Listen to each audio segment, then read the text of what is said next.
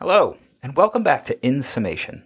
I'm your host, Paul Townsend, and this episode is dedicated to an extremely troubling, confusing, and salacious affair. If you listened to the previous episode, we discussed the George Zimmerman trial in Seminole County, Florida. Today we're going to be staying in Florida, home to all sorts of bizarre and unsettling occurrences.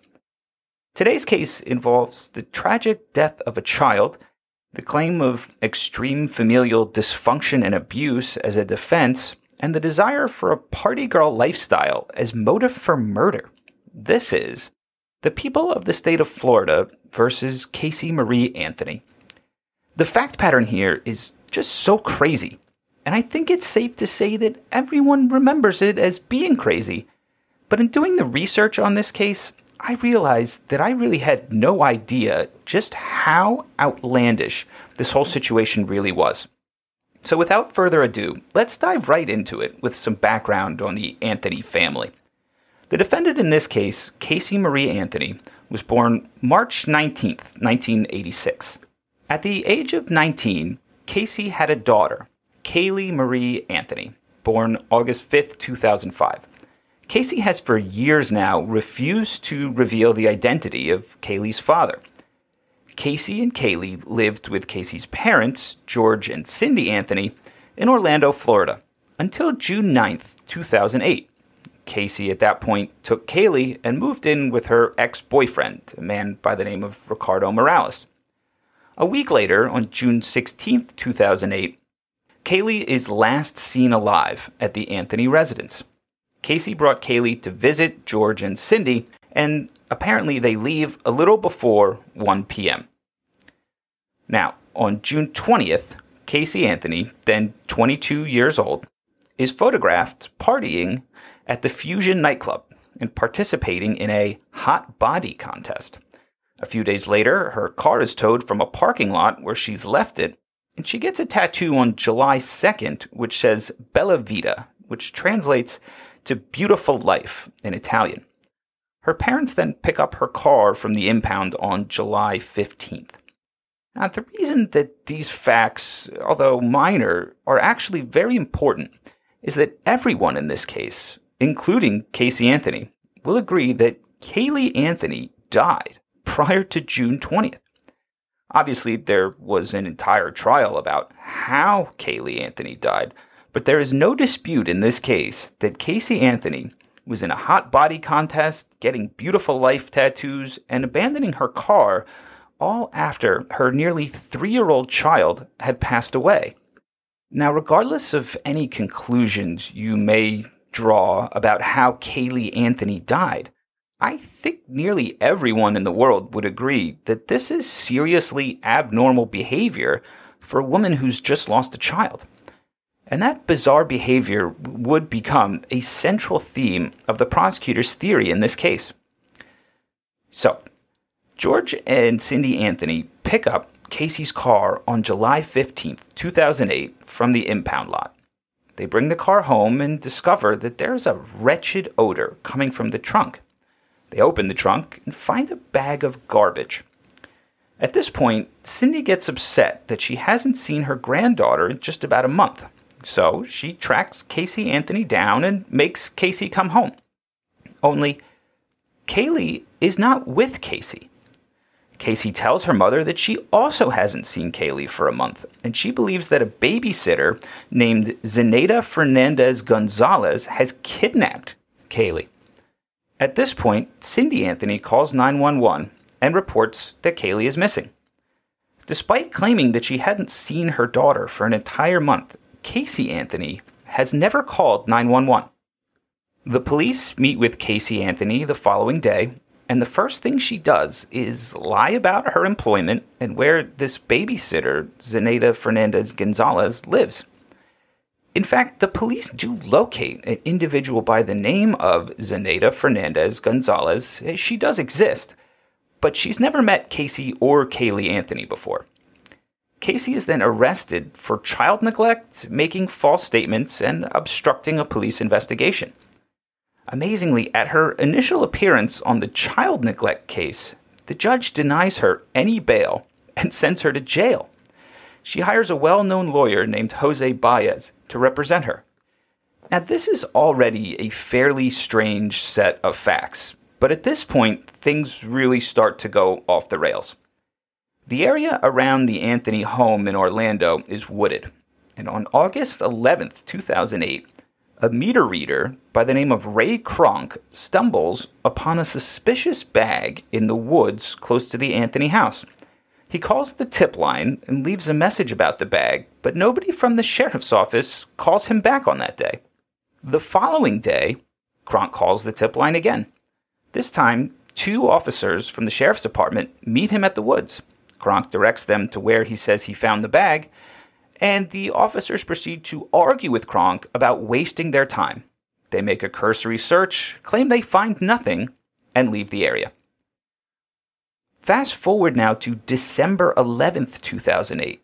Kronk calls the tip line a 3rd time, and some sources I reviewed even claim that it was the 4th time. At this point, a different officer comes and meets him at the woods and discovers a child's remains in a trash bag exactly where Kronk said he found a bag. The medical examiner confirms that the bones belonged to Caylee Anthony and ruled the death a homicide. Between the August and December calls by Ray Kronk, the crazy train just kept on rolling. The entire Anthony family refuses to take polygraph tests, and Casey Anthony actually turns herself in to law enforcement on a completely unrelated check fraud and theft case. Zenaida Fernandez Gonzalez has also filed a defamation suit against Casey Anthony. Now, ignoring the minor fraud case, the real charges against Casey Anthony are ultimately bumped up from child neglect to first-degree murder, aggravated child abuse, aggravated manslaughter of a child, and 4 counts of providing false information to the police. Despite initially claiming that they would not be seeking the death penalty, ultimately, the Florida prosecutors elect that they will seek the death penalty for Casey Anthony. A quick word about the death penalty in Florida. Murder can be punished by the death penalty in Florida if any one of 16 potential aggravating factors to the murder apply. Factor number 12 is that the victim is less than 12 years old. So there was no question in this case that Casey Anthony was death penalty eligible if she was convicted of murder. Since 1976, 99 people have been executed by the state of Florida. Currently, there are around 340 people on Florida's death row. Prior to 2014, so the time period that we're talking about in this case, if a criminal defendant was convicted, the jury could, by a simple majority, recommend to the judge that the defendant receive the death penalty, and then ultimately the judge would make the determination, keeping in mind the recommendation of the jury. After tweaking the mechanics a bit, Florida has settled on a new system where there has to be a unanimous jury decision to impose the death penalty. That decision is then binding. It's up to the jury now, not the judge. And even if one juror votes against the death penalty, the sentence becomes life imprisonment instead. Back to Casey Anthony's trial. The lead prosecutor on the case was Linda Drain Burdick. And Jose Baez, who took on the case when it was simply a child neglect and missing persons matter, remained with Casey Anthony for the entire 3 years of the case. The initial judge on the case, the Honorable Stan Strickland, had to step down after it had surfaced that he had inappropriate conversations with a writer named Dave Neckel, who was blogging about the case at the time. Judge Belvin Perry Jr. came in and remained the judge for the rest of the pretrial actions and the trial itself. Because of the extensive coverage of every facet of this case in the Orlando area, while the trial itself was held in Orlando, the actual jurors who decided the case were brought in from Pinellas County, Florida, which is the Clearwater area. The idea was that the prospective jury pool in Orlando was so saturated with information that it probably already had preconceived ideas about the case from reading so many stories about this ongoing investigation. The trial began on May 24th, 2011. The prosecution's theme was that Casey Anthony was a 22-year-old party girl who just wanted to have fun with her life and was sick of the responsibilities of parenthood. They claimed she killed Kaylee so she would be free to enjoy living her life the way she wanted to. Linda Burdick claimed that Casey Anthony chloroformed her own daughter and duct taped her mouth and nose shut, left her in the trunk of her car for days before disposing of her body in the woods near George and Cindy Anthony's house. In the meantime, Burdick argued, Casey Anthony wasted no time getting back to her wild life, which the nightclub photos and tattoo did tend to point to. Jose Baez then delivered the defense narrative. He told the jury that Caylee Anthony had drowned in George and Cindy's pool on June 16, 2008. That it had been an accident, and George Anthony, Baez claimed, had found the body and became worried that Casey would go to jail for the rest of her life for child neglect. Baez claimed that George decided to cover up Kaylee's death with Casey's help. But Baez had an impossible issue to deal with. If Casey Anthony didn't intentionally kill her daughter, but did know that she was dead in an accident, why was she partying? Why was she getting tattoos that say "beautiful life" in Italian? Why wasn't she grieving and distraught? Wasn't this her daughter? Baez knew that if he didn't address this right away in his opening statement, this trial would be over as quickly as it began. But what could he possibly say which would justify Casey Anthony's behavior? Casey Anthony, Baez asserts, was hiding her pain the way she always did, by pretending nothing was wrong.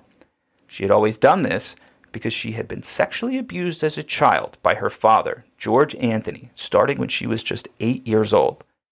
Baez also hinted that Casey's brother Lee had also engaged in some misconduct with her.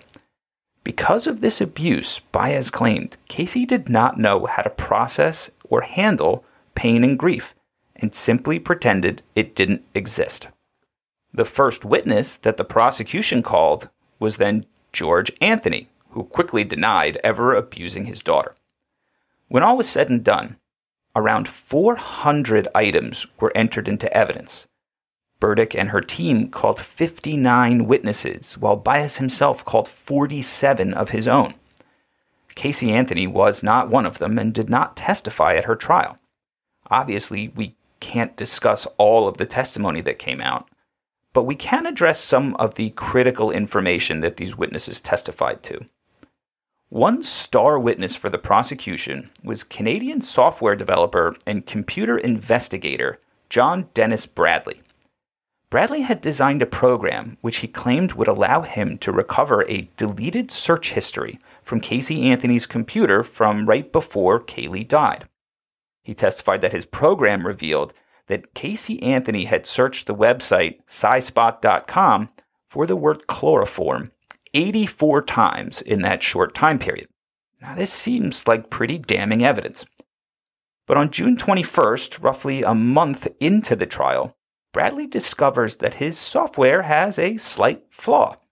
And instead of 84 searches for chloroform, there was in fact only one instance where chloroform was searched and it returned a result of the use of the chloroform in the 19th century. A little less than a week later, on June 27th, the prosecution finally shares this information with the defense, who immediately requests that the judge instruct the jury about this new information. Burdick objects, and the judge decides not to do anything for the time being. The misconception is permitted to remain. Instead, the prosecution later claimed that they had planned to give the jury the correct information while they were deliberating, but the jury came to a verdict so quickly that they didn't have a chance. Now, had Casey Anthony actually been convicted in this case, this would have been point number 1 on the appeal. But obviously, it doesn't come to that. Still, it is outrageous that the jury was allowed to remain with the misconception that Casey Anthony had searched for chloroform 84 times when the prosecution made that such a central tenet of their theory of the case, knowing full well as of June 21st that simply was not true. The prosecution also called a University of Florida professor named Michael Warren. Warren presented the jury with an animation. It started with a photo of Casey Anthony alive, and then it superimposed a photo of a decomposed skull and another photo with duct tape. All of these images were then slowly brought together on the screen until the skull covered Caylee's head and the duct tape covered the skull's mouth and nose. It was a gruesome and horrifying combination. The duct tape in this case also presented another substantial hurdle for Baez. If Caylee Anthony had accidentally drowned in George and Cindy's pool, why did they need duct tape? To answer this question, Baez had Cindy Anthony testify that when the family pets had passed away, they would bury them in plastic garbage bags and then use duct tape to seal the openings. Baez was then able to get testimony from the medical examiner's office that the initial placement of the duct tape was actually unclear, and the tape may have been used to close the bag originally. Baez also called his own forensic examiner, who performed a second autopsy on Caylee Anthony's body. Dr. Werner Spitz called the original autopsy shoddy and said he found no indication that Caylee was murdered. Dr. Spitz also cast doubt on the idea that the duct tape was put over Caylee's nose and mouth, claiming that since no DNA evidence was found on the duct tape, it must have been put on that location after decomposition. Had duct tape been placed on the skin to suffocate Caylee, Dr. Spitz opined, it definitely would have had DNA residue on it. For the defense, Jose Baez called one of the volunteers who was helping to search for Caylee, a woman by the name of Crystal Holloway. Holloway testified that she'd been having an affair with George Anthony, Casey's father, and that George had confided in her shortly after Caylee died that it had been an accident that snowballed out of control. George Anthony was then again called to the stand where he denied the affair.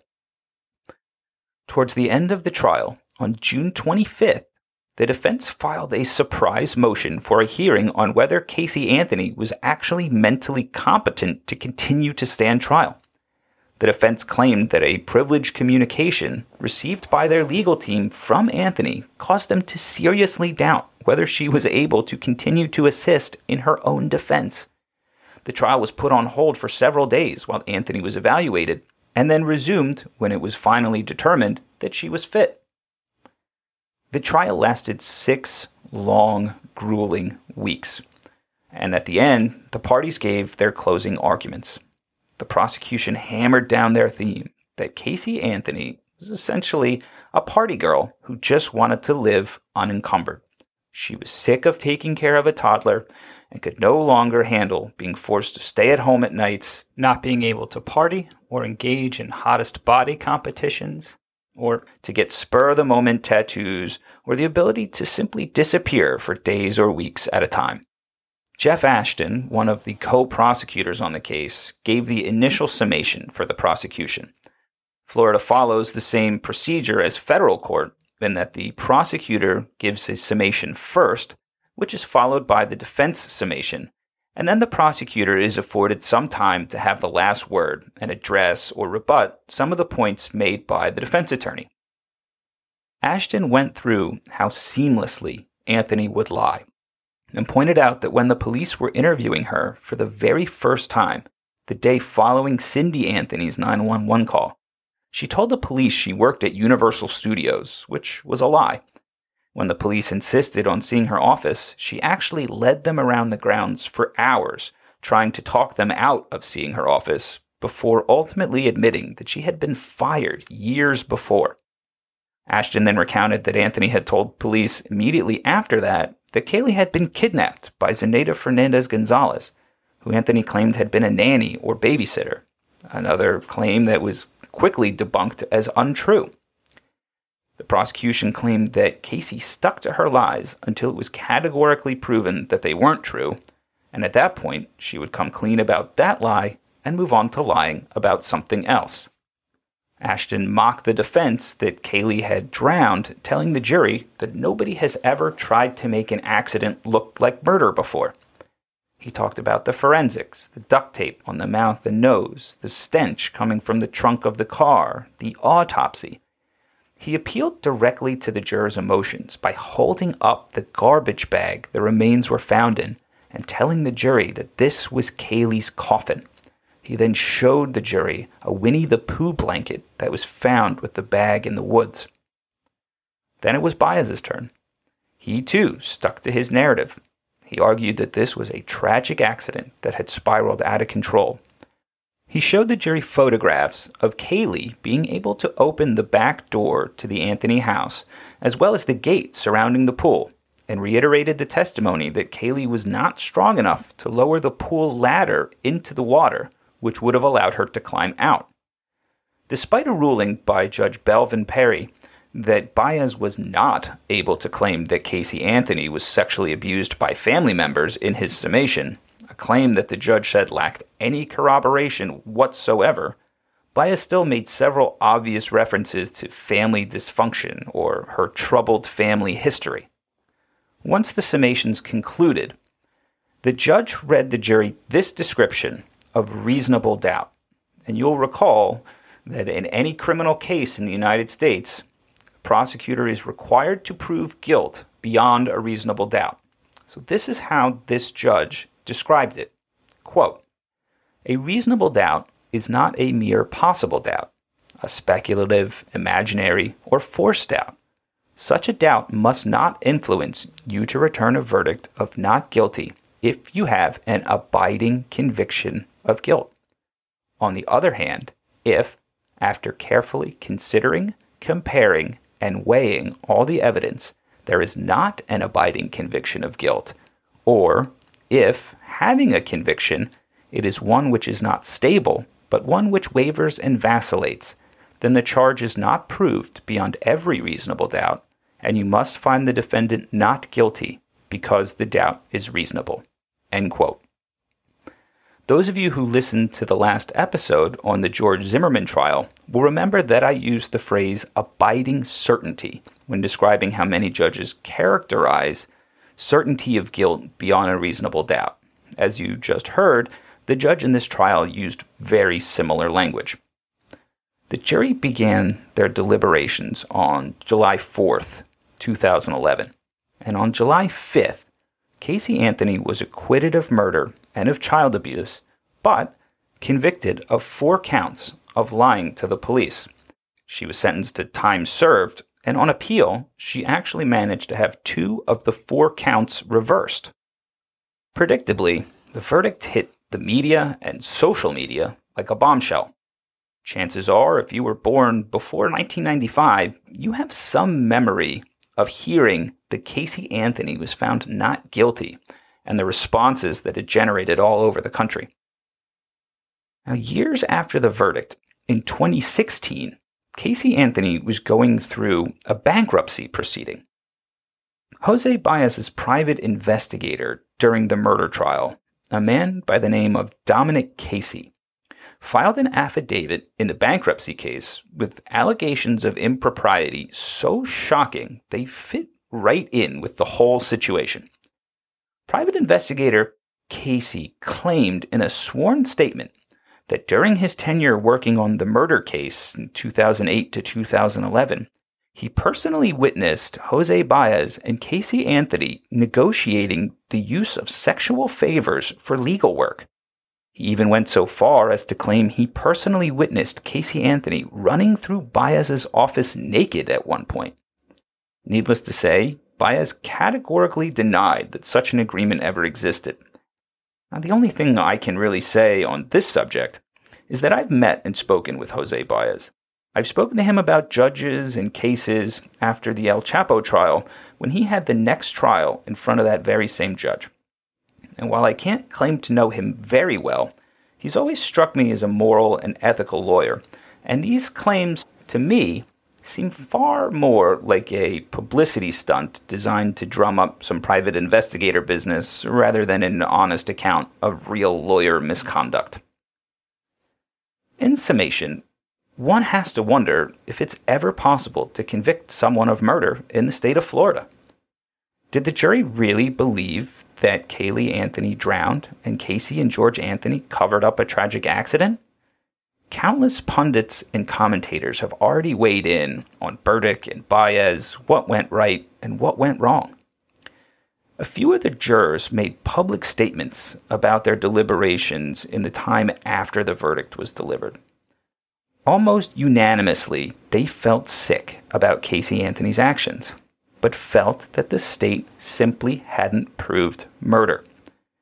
There's a difference between being innocent and being not guilty. Being found not guilty does not mean that you did not commit the crime. It means that the jury feels the state failed to adequately prove you committed the crime. One of the prosecutors on the case stated, quote, "We're disappointed in the verdict because we know the facts and we've put in absolutely every piece of evidence that existed," end quote. If you listened to the episode on George Zimmerman, you know that I think that trial strategy is extremely foolish. And one of the jurors' statements confirmed that. That juror said that there was a real struggle amid all of the evidence introduced to focus on what was really important. Had Burdick's team streamlined the case, focused exclusively on the evidence that supported their narrative, instead of throwing literally every piece of evidence at the jury to see what would stick, the outcome of this case may well have been different. I think the volume of evidence, the fatigue associated with the length of this trial, the expectations that juries now have because of shows like CSI and NCIS, where evidence collection teams always manage to find DNA and fingerprints, as well as the difficulty in accepting a motive that a mother would kill her own child because she wanted to party, all work to Jose Baez's favor. But a hard look at the circumstantial evidence in this case is certainly enough to twist your gut instincts about what really happened. So, this wraps up our discussion on the state of Florida versus Casey Anthony. I hope you were able to get a sense of just how, at every turn, the facts of this case just got more and more outlandish. As always, I appreciate you taking the time to listen. And if you'd like to contact me, you can reach me at insummationpodcast@gmail.com or find me on my law firm's website, gottliebjaney.com. Until next time, I'm Paul Townsend. Thanks so much for tuning in, and I hope that you'll come back for more.